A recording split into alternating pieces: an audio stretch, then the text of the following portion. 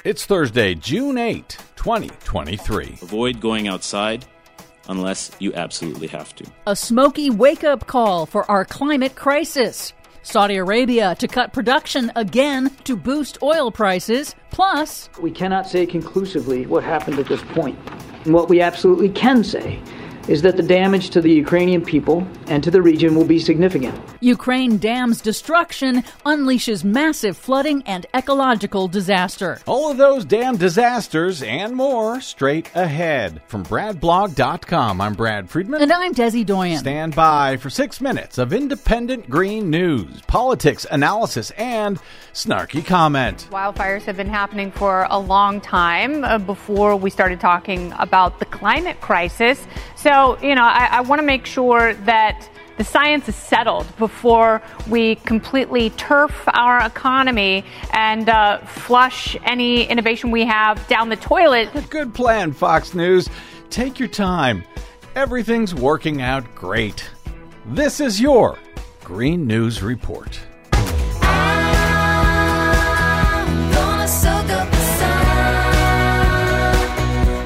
Okay, Desi Doyen, don't get carried away with yourself. We want to make sure that the science is settled before we take any action, and how many billions of dollars we spend until the science is settled cleaning up the mess, well, we'll worry about that later, I guess. Yeah, that's just more nonsense from Fox News. Go figure. What do you got for us today? Well, more than 55 million Americans are under air quality alerts warning them to not go outside because of dangerous smoke from wildfires in Canada. Canada is suffering one of the worst starts to its wildfire season ever recorded, fueled by unseasonably hot and dry conditions. More than 400 active wildfires have burned 15 times the average acreage for this time of year. But is the science settled? Yes, it is.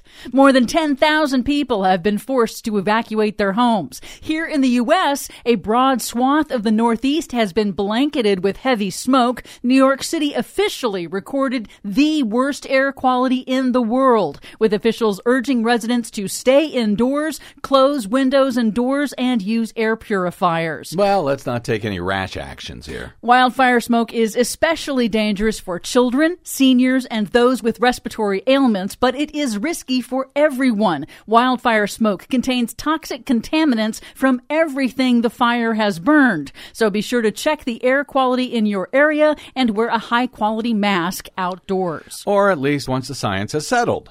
And yes, this is what climate change looks like. Human-caused climate change is increasing the frequency and intensity of wildfires and creating longer fire seasons around the world. Stanford University researchers found that the number of Americans who experience extreme smoke days has risen 27-fold over the last decade. In a recent study, scientists concluded that almost 40% of the land burned by wildfires in the western U.S. and Canada can be traced back to carbon pollution released by the world's largest fossil fuel and cement companies.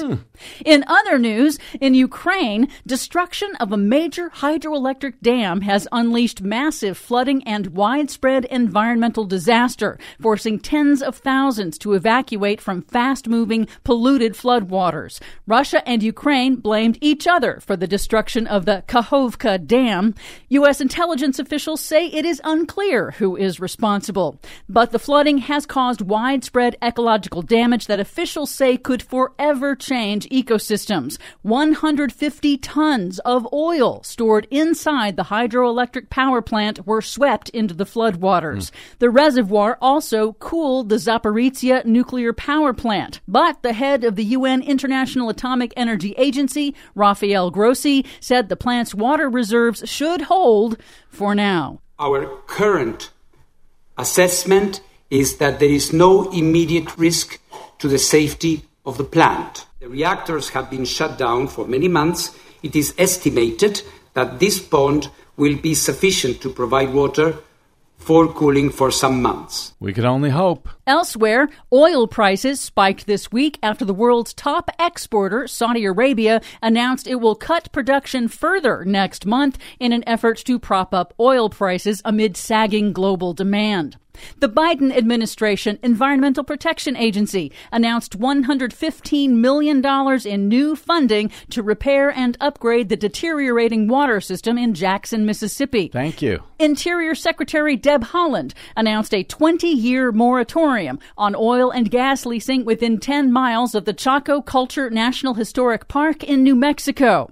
And finally, in Congress, far-right House Republicans tried to punish Republican House Speaker Kevin McCarthy over the debt ceiling deal he struck with President Biden by sabotaging their own bill, which was supposed to block new pollution rules for natural gas stoves. Brilliant. The science is settled on that. For much more on all of these stories and the ones we couldn't get to today, check out our website at greennews.bradblog.com. I'm Brad Friedman. And I'm Desi Doyen. And this has been your Green News Report. She blinded me with science. She blinded me with science.